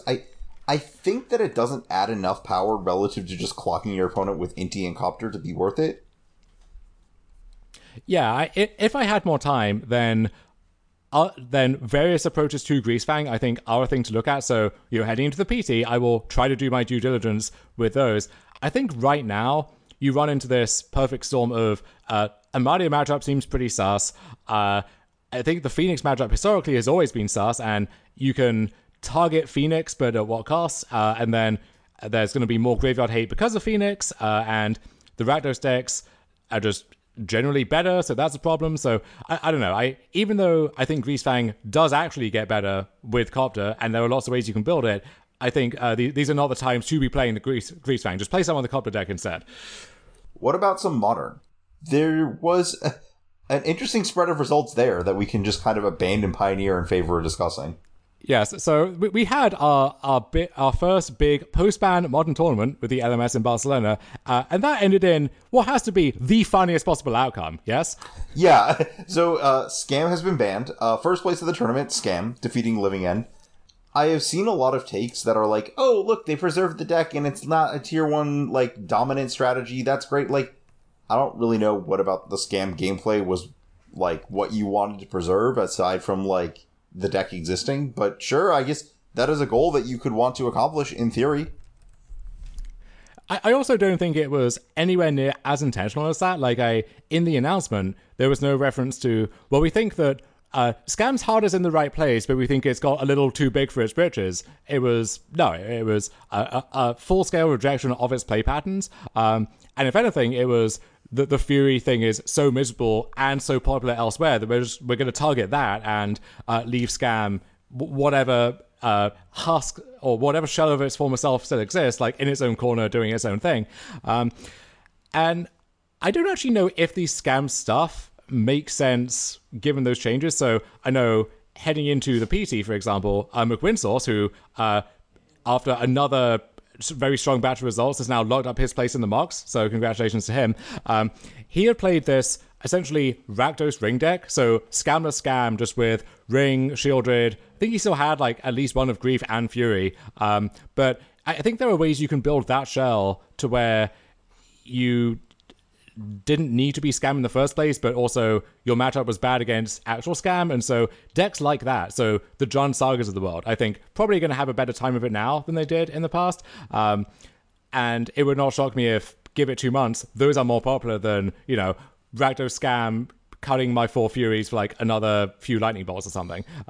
So stuff in that space will exist. I think actual Scam probably will not, but for the next few weeks, this result will propel people to see if their investment in the Scam cards can be preserved for a while longer.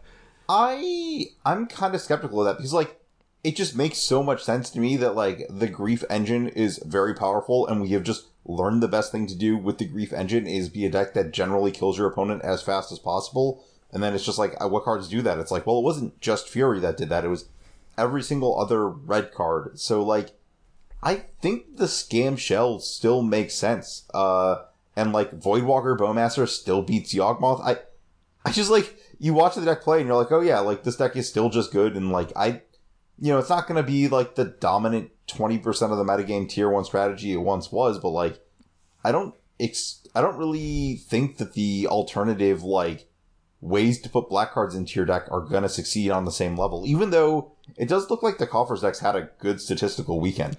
They did. Once again, that's just a common trend at this stage. I see what you're saying, and if you look at the reasoning for the announcement, and then our reasoning in our reaction to it, and then look at this list, it does kind of check out that if you thought that there was nothing that was uniquely being kept down by Fury, and the most natural thing to fill the Fury slots with is just other removal anyway, because it's not clear if there are any other good threats or good, Inquisition of Kozilek is no Grief or Thoughtseize, as it turns out.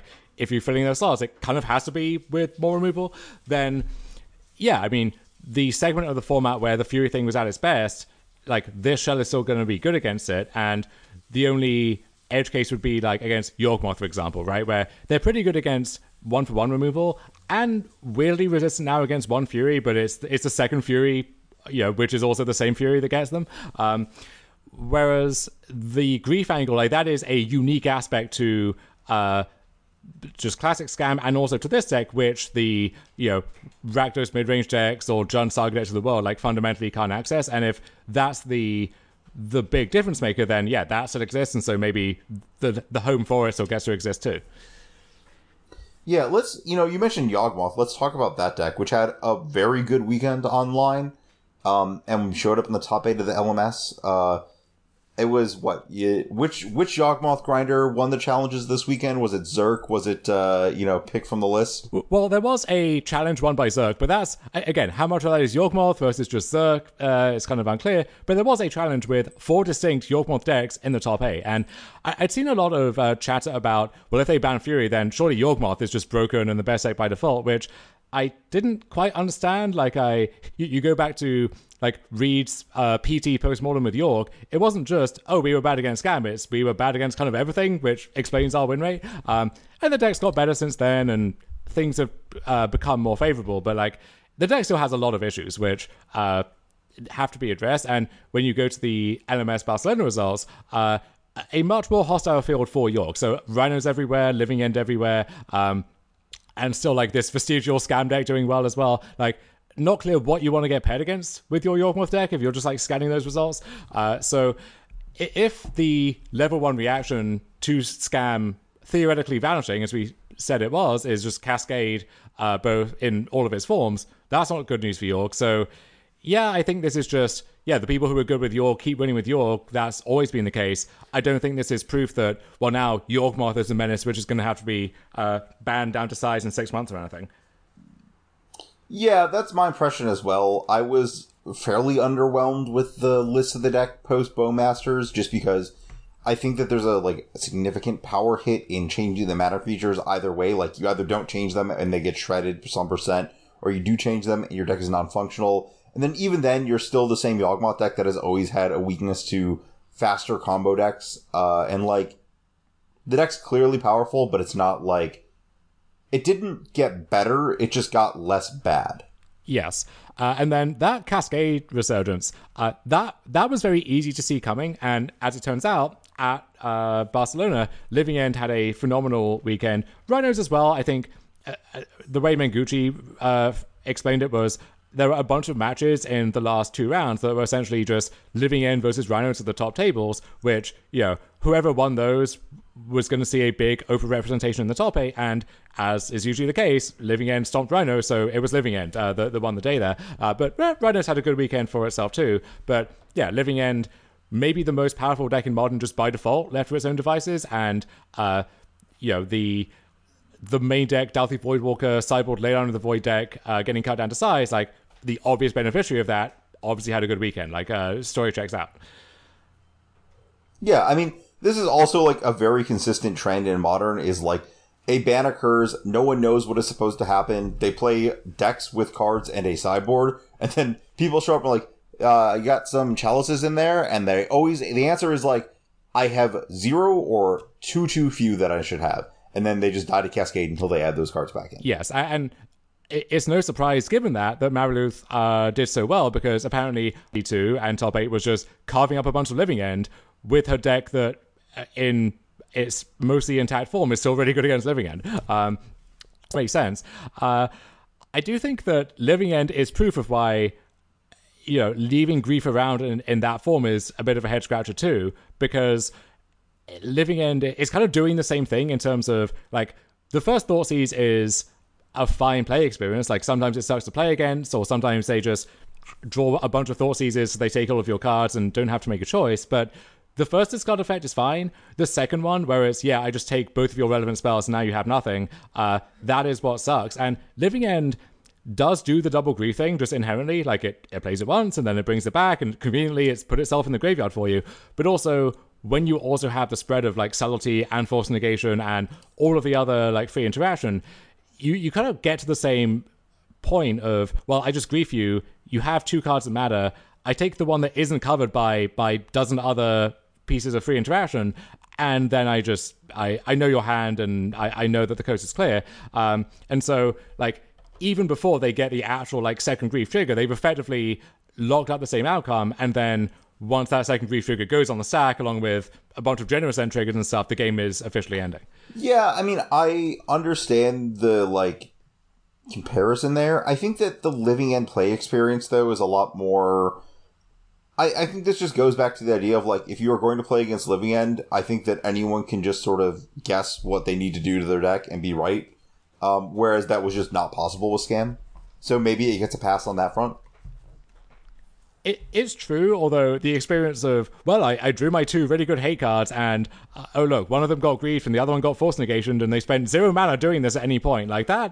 That is also pretty demoralizing, and so it almost pushes you the same way the Scan did towards, exactly Let on the Void, with all of the swings that come with that, or just weirdo stuff with, cards that are resistant to being grief because they're creatures, so if they grief them, then you're okay with that, Endurance or Generous End or something. I don't know. I think it's less obvious than it seems like it should be, and that's almost worse in the sense of you think you're so clever showing up with your graveyard hate, and then none of it matters. And to say nothing of the weird wording or timing stuff, everyone has shown up with Gratica's Cage against Living End exactly once and then learned that lesson the hard way.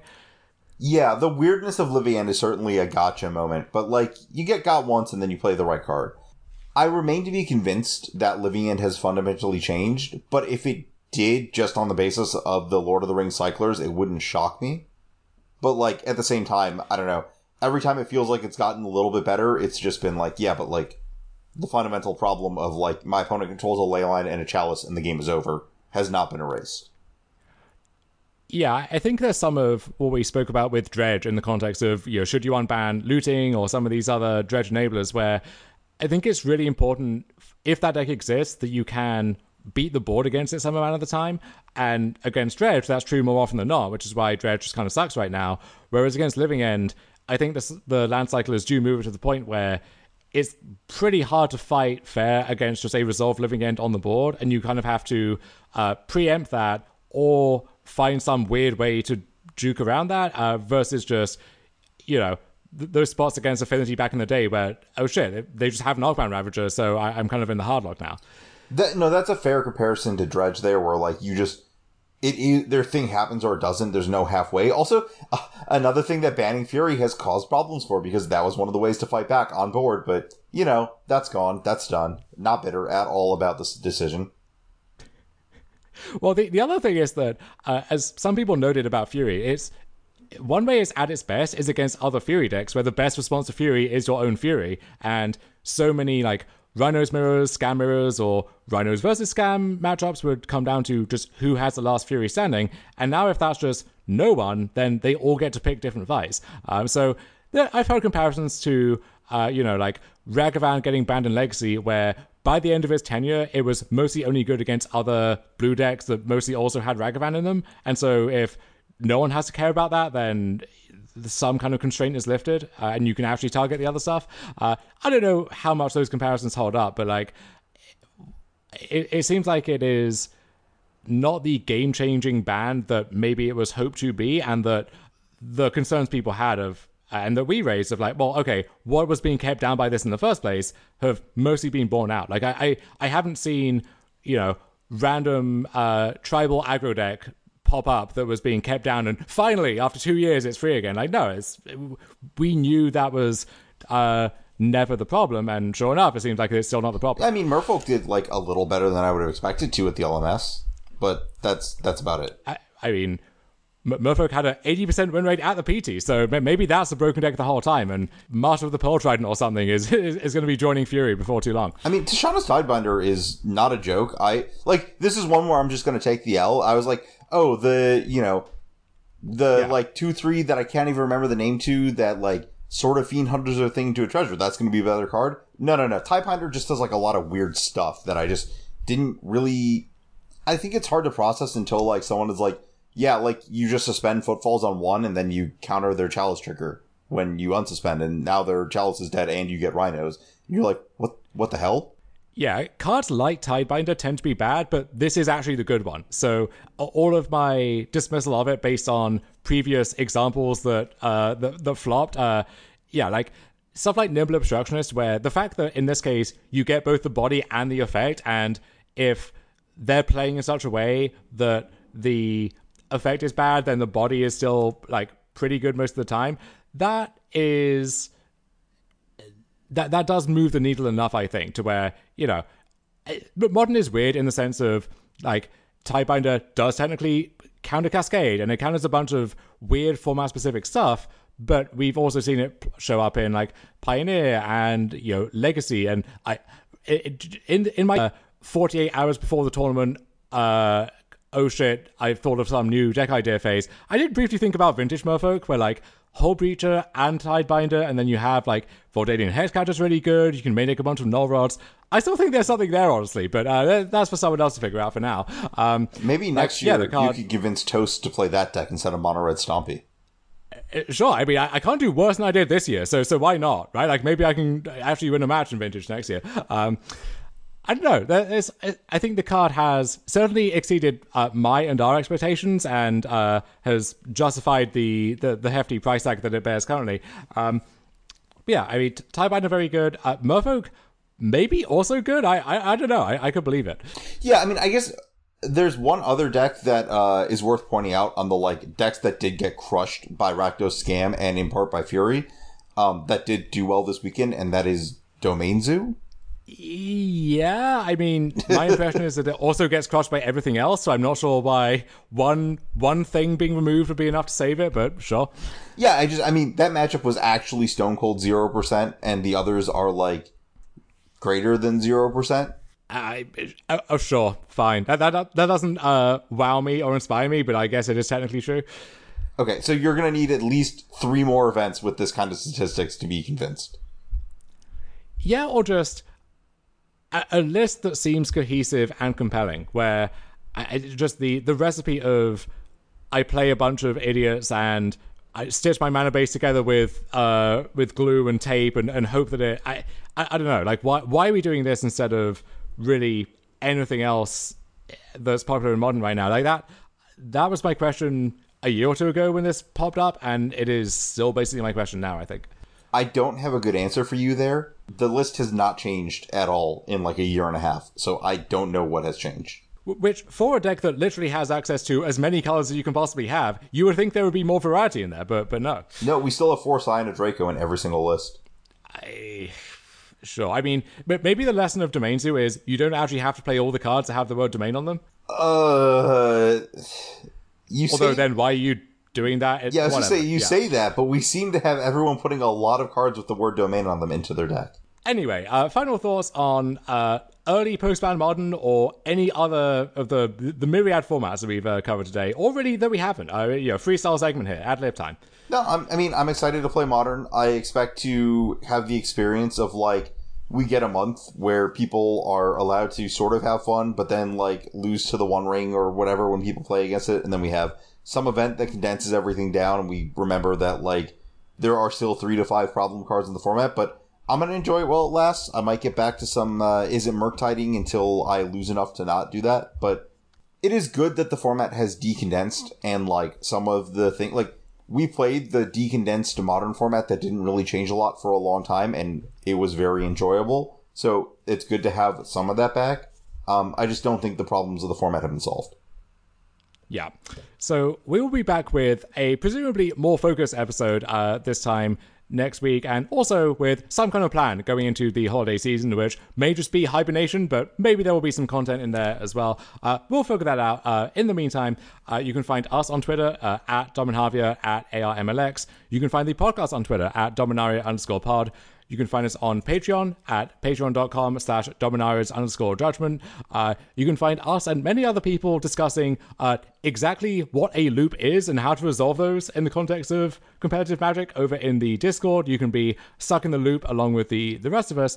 And you can find us back in here this time next week. But until then, take care, everyone.